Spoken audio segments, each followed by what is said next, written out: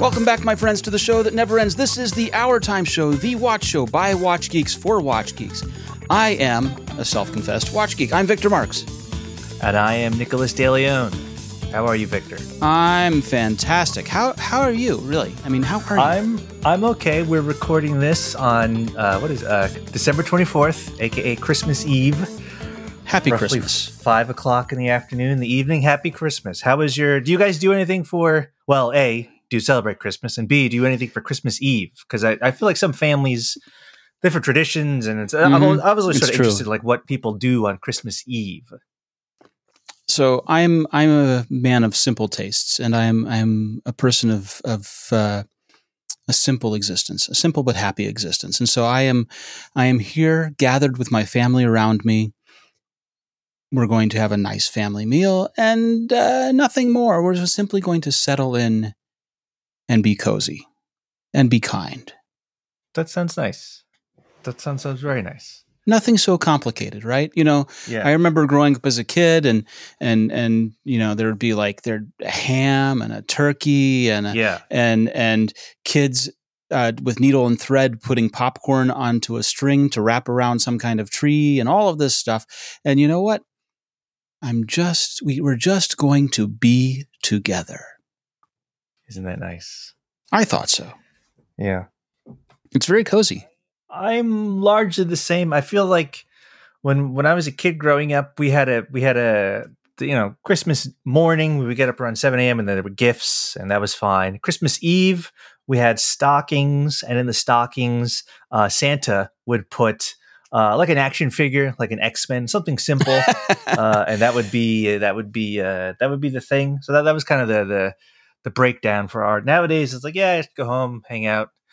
Today, I literally play World of Warcraft all day. So that's how I celebrated. Like it's 2007. Yes. Yes, it is. It was very nostalgic. I haven't really played. I used to play John, who is busy like a normal human on Christmas Eve. He would know I was addicted to World of Warcraft when I was at TechCrunch with him from like 2006, 7, 8, through around like 20. I played that game a lot, and I hadn't played it in a couple years. I pop in every couple years, just to kind of check out. It's like a kid going home. It's like, let's go to that diner and see. It's that similar thing. Yeah, I have a friend family friend who plays World of Warcraft with his kids, and he's raised them growing up with the whole thing. Yes, and that's awesome. He like from the time that they were as tall as your knee until now playing World of Warcraft as a family. And he always told me, he said that I should get into it. You should get into it, Victor. You should really get into it. He said that he plays just enough so that the rewards that it gives him through in the game covers his subscription. So he's playing for free. Yeah. Okay. And I was like, that's a unique plan, and what a good way of thinking about it, right? So that you've played enough so that you're enjoying it and experiencing, and you don't have any financial outlay to it. You're just giving your time, and getting the pleasure in return. So that was his deal. My math was always, it was 50, especially when I was younger and wasn't making a ton of money. It was like, well, my $15 a month. This is basically my entertainment budget. Mm-hmm. I don't do anything else. I'm not, not spending any other money. So it was 15, like a very good value I felt it offered to me particularly as a younger man. Now it's just like, I just bought a 6-month subscription. They had a Black Friday sale about a month ago. I was like, all right, I'll pop in. But yeah, there's no watch references or time. No. It's that's what I'm doing this weekend. Anyhow. This is a watch podcast, ostensibly. It is. Are you wearing anything interesting? Do you have any? It would have been funny if they were like Christmas watches. We could have. I'm positive that there must be, right? That seems like a Chaikin kind of thing to do. He's got the Joker, he's got the Minion, he's got the Christmas watch. Yeah, sort of a kooky Santa with the eyes rolling around kind of thing, right?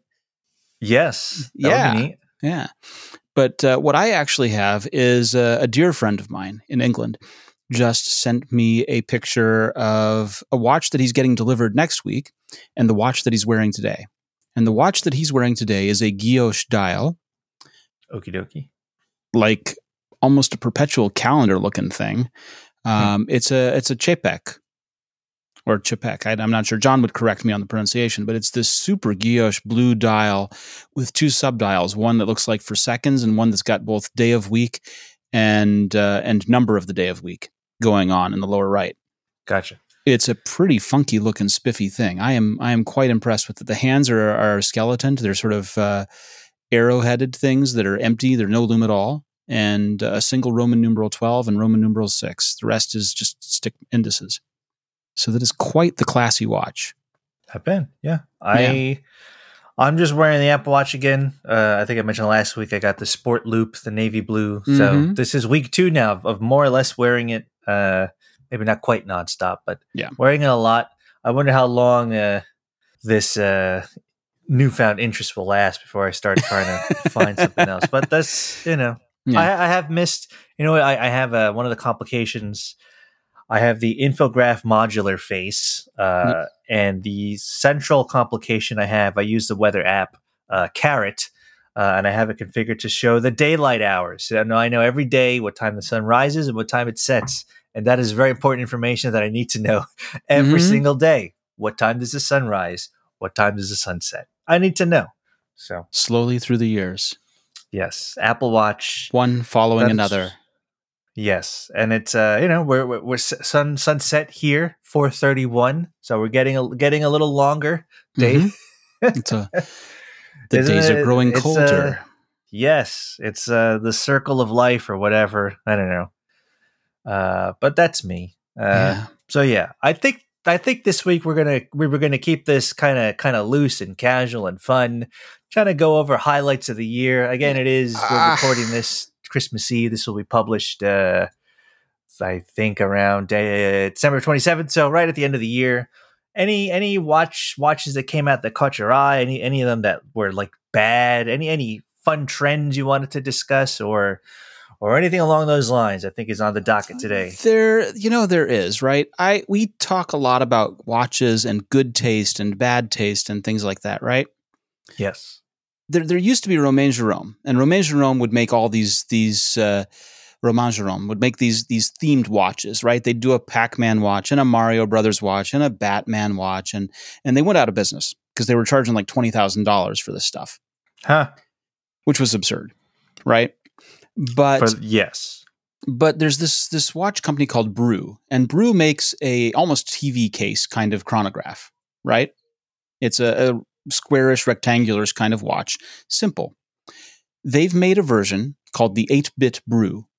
Oh, I think I saw this the other day. Recently, it was announced, right? Not too long ago, and it's got, of course, as the name would imply, right? It's got pixelated hands, where the hands are sort of zigzagged or squiggled, but they're blocky like pixels. The subdials are drawn in this sort of pixelated blocky format. There's a day-night indicator kind of thing going on one of the hands. And the other hand, the chronograph hand or the running seconds hand, I'm not entirely certain, is using the old OCR checking font almost. Yes. And there's a cup of coffee or tea sitting right above the date at 6 that is also very pixelated, which makes sense for a company called Brew. And I just think this is charming. Yeah, I'm looking at it now, and obviously we'll link it in the show notes. I have no ideological objection to this. It looks cool as a nerd and player of old video games. I definitely like that style. That is my we get a lot of dive watches. We get a lot of very frou-frou jewelry watches, right? High fashion kind of thing. And once in a while, isn't it nice just to find something that's a little playful, that's willing to laugh at itself? And you know what? If you're confident, you could wear that too, right? Isn't this just entertaining? I think that should be encouraged for sure. Yeah, you don't want how many Submariner ripoffs are basically ripoffs are there? I mean, there's a ton. There's enough. Well, no. There's room for one more. Is there room for one? I mean, that's yes, fine. When I get around to making one, there's room for one more. Okay, that's fine. But there's a lot of those, which is fine. Whatever, who cares? Yeah. But there is definitely not. I think we discussed this. Maybe we touched on this over the summer because I remember I referenced I forget the name of the brand, but it was like some fun summer watch, just some quartz thing that was just kind of very loud, very bright and colorful. I was like, yeah, that's kind of neat. I think you could use one kind of just fun and silly watch. Like who cares? I mean, this is a very silly hobby anyway. Yeah. But yeah, I agree. I like it. Yeah. I have a couple of these Toy Watch. Toy Watch is a Hong Kong brand, and they make homage kind of pieces, but they do them in different materials. So I have a clear cased, like with a clear bracelet chronograph. Clear case, clear bracelet. Okay. Yeah, if you look back in our Slack channel, you'll see my posts in the general showing it. Oh, that's right. Yeah, that was yesterday, the day before. Yeah. Yeah. All right. Right? That's cool. Yeah. I thought that was a great way to spend $20 used and have a very happy little chronograph. Yeah. Because it's a nice, it's the complete opposite end of the spectrum of this Chapek with the guilloche dial that we're talking about. Or another example would be like Garrick, right? Garrick is a English brand where Garrick produces each part. They hand make each bit, each component of the watch from scratch. They're not using catalog hands. They're making hands. They're not using someone else's tourbillon or main plate. They're making every part of this thing. And so the friend that showed me the Chapek has this Garrick on order, and he's had it on order for like some months now. And they've just finally finished making it and are putting it together and sending it to him next week. And I'm like, that's expensive. That's not cheap. I'm not even entirely sure what a Garrick costs. Because you have to custom order them. But let's see just if there's a ballpark on price, because it's the complete opposite end of the spectrum. Garrick.co.uk, English time machines, fine British made watches, handcrafted in Norwich, and every part of them handcrafted. And let's see here. Oh, well, this is a bargain. Do you want to take a guess? Do I want to take a guess? No, actually. Look, if you have a spare 12.5 grand in British pounds rolling around in your pocket, sure, you can have one. Now, if you got to include VAT, it grows a little bit. You got about 15,000. Huh. Yeah, I mean, I don't know how many folks listening to this have that lying around. Just but for sure, casually, yes. No. And it's a lovely looking watch. Now, one of the things that bothers me about it, I mean, they're well made. They're lovely. They are. I disagree with some of the design choices that they've made. And I've said this before. The proportion of the hour and minute hand. The minute hand is fine. The hour hand is too long, making them easy to confuse with each other, or easier to confuse with each other. Right. And that's true in pretty much every case. There is a difference between them, but the hour hand should be just a little bit shorter so that it's easier to distinguish.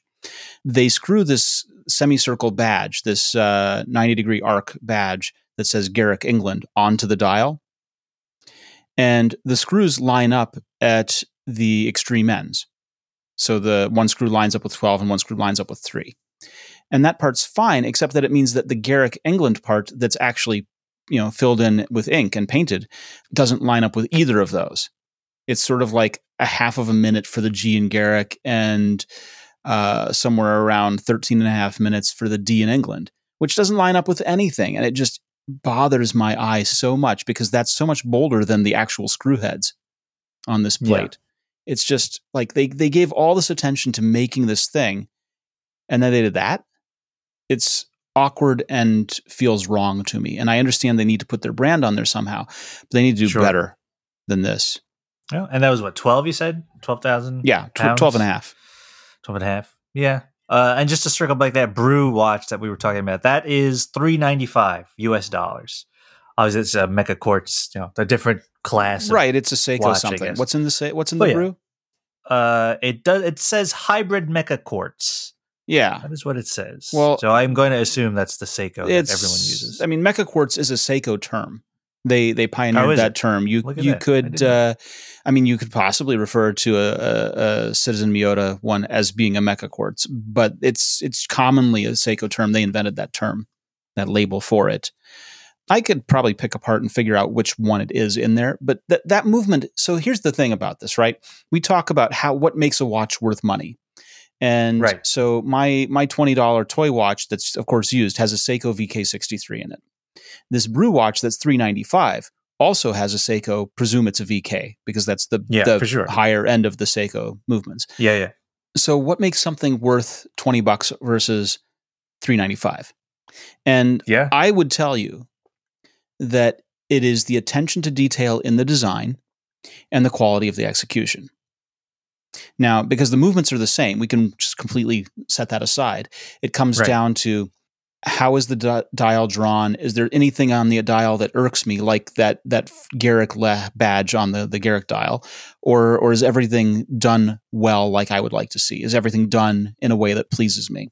And then we'd look at the case, and is the case shape like over polished? Is it too rounded? Is it too smooth? Is it too polished?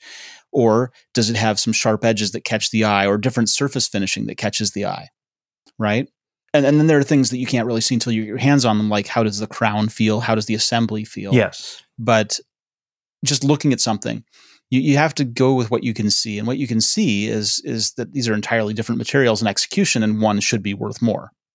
Yeah. Well, that's an interesting point, because one of the trends that I've noticed this year, I don't even know if it's a trend for this year, but obviously Seiko's not the exclusively value brand that it kind of always was. And the guy gave an interview in the Financial Times where he's like, yeah, we're trying to raise prices. We're trying to offer more. Yeah, we're trying to go up market, which is fine. That's their prerogative. But to really see like the rebellion in the comment section of watch sites saying like, this is not worth, like this $1,000 thing is not, I'm sorry, that's not worth it. And like, I know I watch a bunch of YouTubers, and they'll highlight, speaking of value and like attention to detail, like alignment issues and like stuff that should have been caught in QA. And you're like, okay, this maybe that's acceptable if I'm paying $200 or $300 for a watch. Now you're charging me $1,000 plus. I don't know that doesn't make sense. And so, like, to your point, like, what exactly am I paying for it when I can go to AliExpress or whatever and get the same movement or like a sibling of that movement in a different watch that looks the same anyway? It's like it is very. So that was one of the things I noticed this year. Is like kind of like people's kind of being comfortable saying, "Hey, Seiko, what's going on here? This is kind of weird." And I wonder how if if they'll respond to that criticism, B, how, or is that just how it is now? But I'm definitely seeing like it's like pre-revolutionary. It's like it went under the radar. It was like murmured, and now people are just openly like, this is not okay, Seiko. Yeah, I think Seiko hears those things, but I don't think they're ever going to publicly acknowledge them unless it becomes a much bigger deal than it is. So here's my thing. Yes, Seiko's raising prices on everything. Yes, Seiko's trying to establish themselves as the much more high-end brand than they traditionally have been. Sure. There still are values to be had. And I want to point out the SNK 809. SNK 809. I'm going to live Google that because I don't know offhand.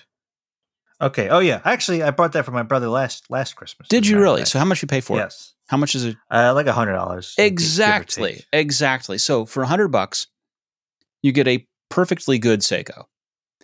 And if you're enterprising and you don't like the look of their dial, it uses the same 28.5 millimeter dial that all Seikos use. And so my advice to you would be, if you wanted to do something really awesome, you pick up a set of SRPD hands and an SRPD dial, which is the old SKX dial and SKX dive hands. So bear with me for a moment. I'm going to take you on a journey. Okay. I'm going to take you on an intellectual ride. Now, if would you accept that Rolex and Tudor are one of the style icons of the watch world? For sure, yeah. Okay. So Tudor has a watch called the Black Bay 36, and they make it in 3 sizes, one of which is 36 millimeters, the other is 41 or 40 millimeters, and the third one's is some smaller size, like 32 or 28, who knows. And what their watch dial is, what their whole set of things is, they took a smooth bezel watch, and they put a dive dial in it with dive hands and called it a Black Bay 36.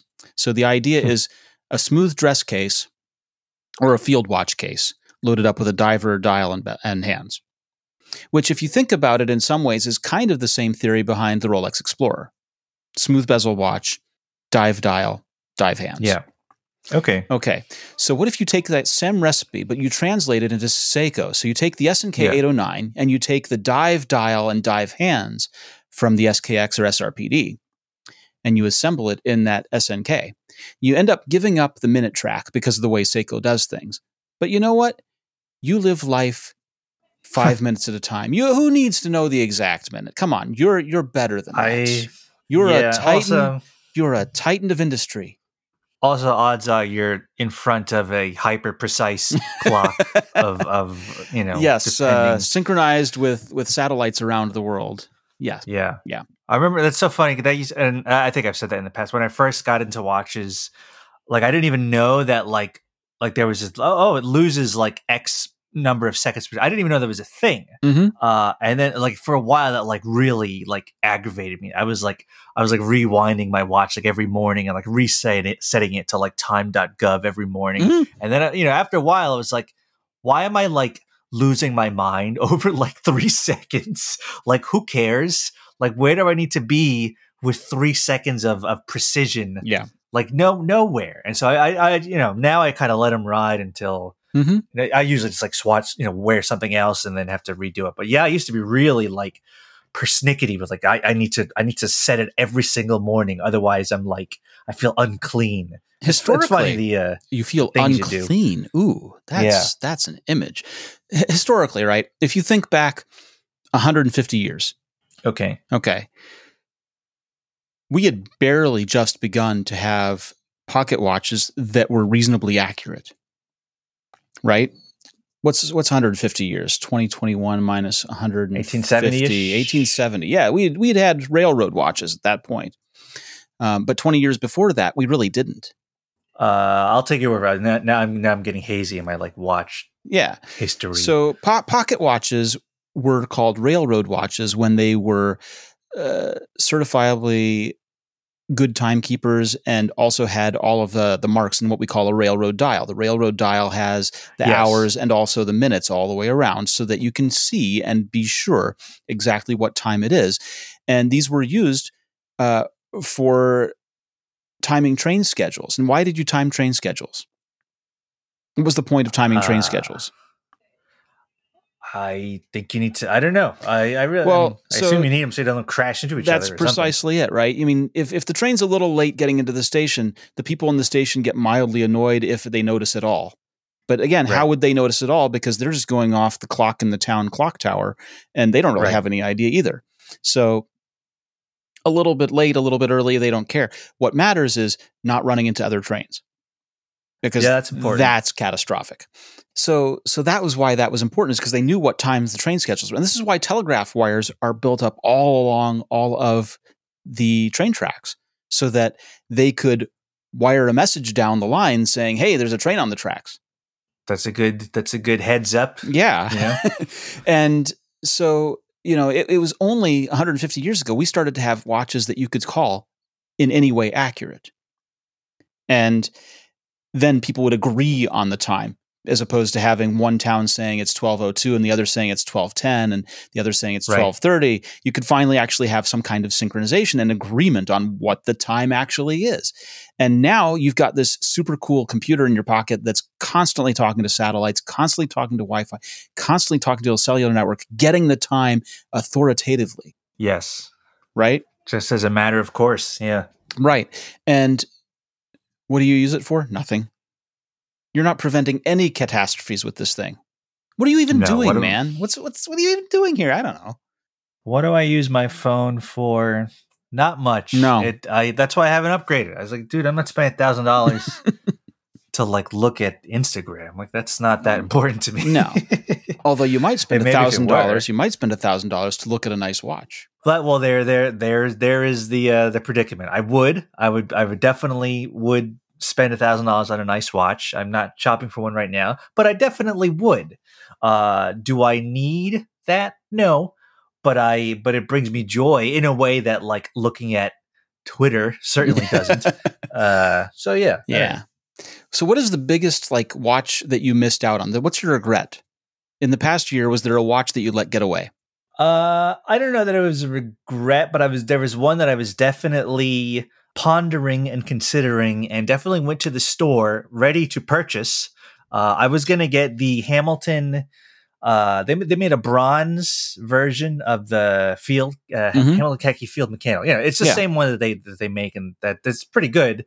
I have the white dial version, but they had a black dial version with a bronze case, and I think it was $800. And I was like, okay. I mean, I like the color of bronze, putting aside the patina and so on, but like I just like the warmth of that color. Mm-hmm.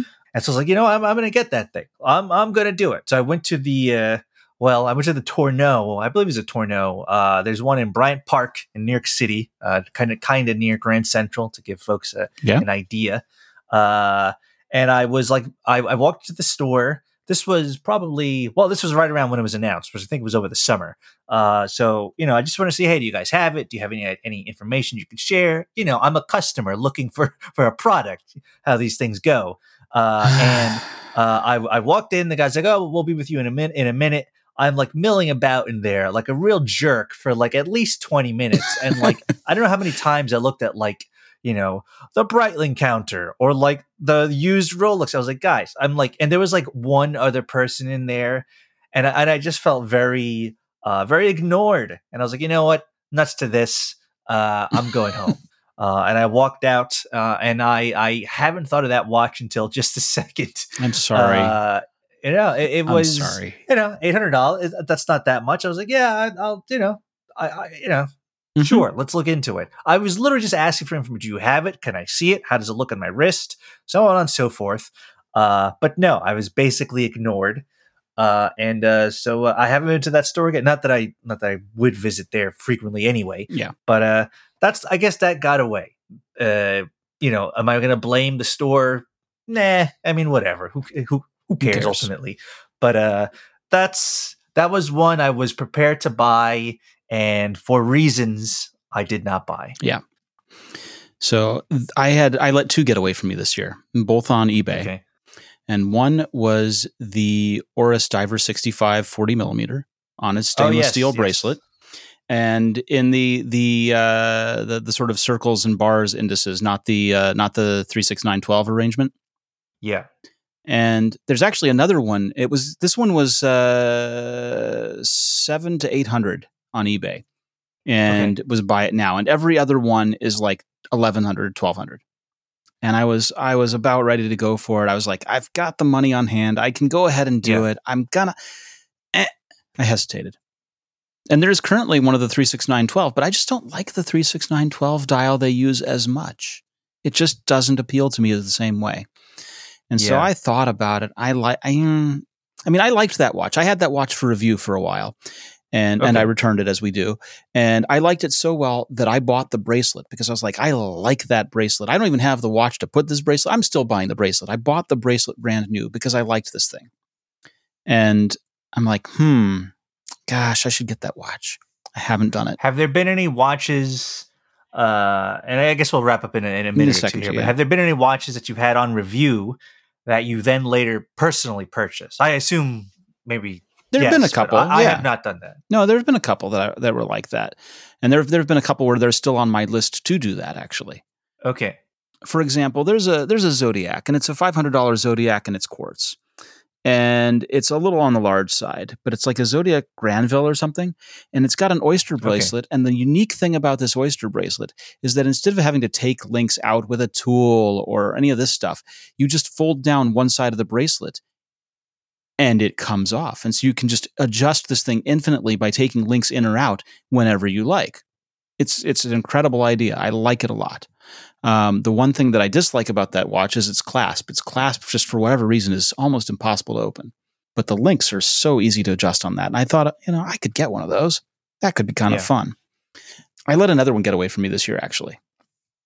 It was a Tutima chronograph. It was from the 1980s. Oh, I don't know that brand. They're a Swiss brand, and they're a nice Swiss brand. But all of their new stuff uses a case shape that I just don't like. Like, it's a nice watch. It's a good watch. I'm just not interested. I'm just not.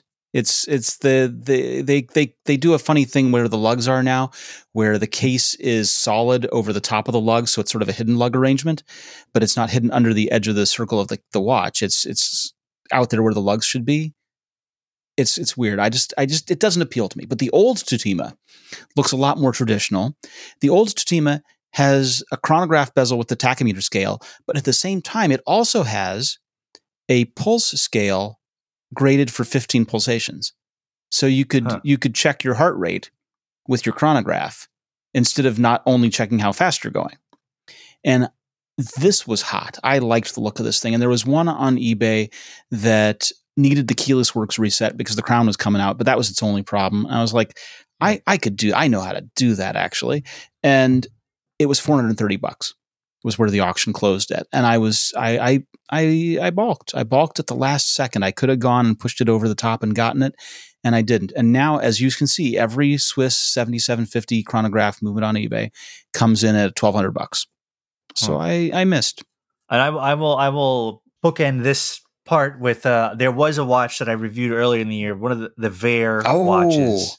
And I actually ended up buying that only like a month ago. I think they had a Black Friday sale or something. They did. Congratulations. And I bought it. It's not, I won't get it for, allegedly I'm getting it in January. But that was the one that I haven't had a watch in for review in a while, probably since the summer, I think. But that was one I had. And I think that was the only one I then purchased personally. Was that the field watch or the dive watch? That was a dive watch.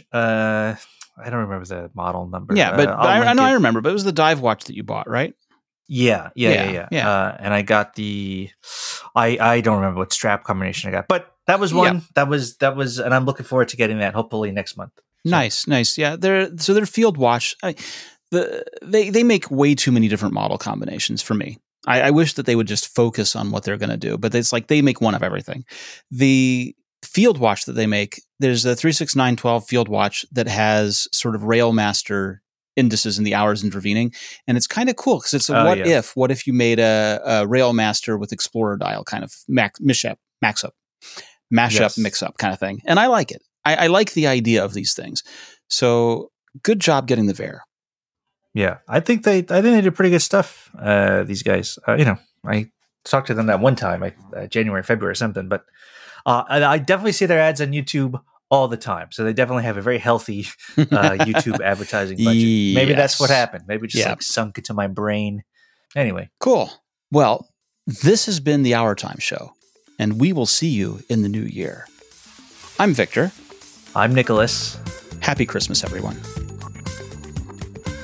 Thank you for listening to the Hour Time Show, the official podcast of wristwatchreview.com.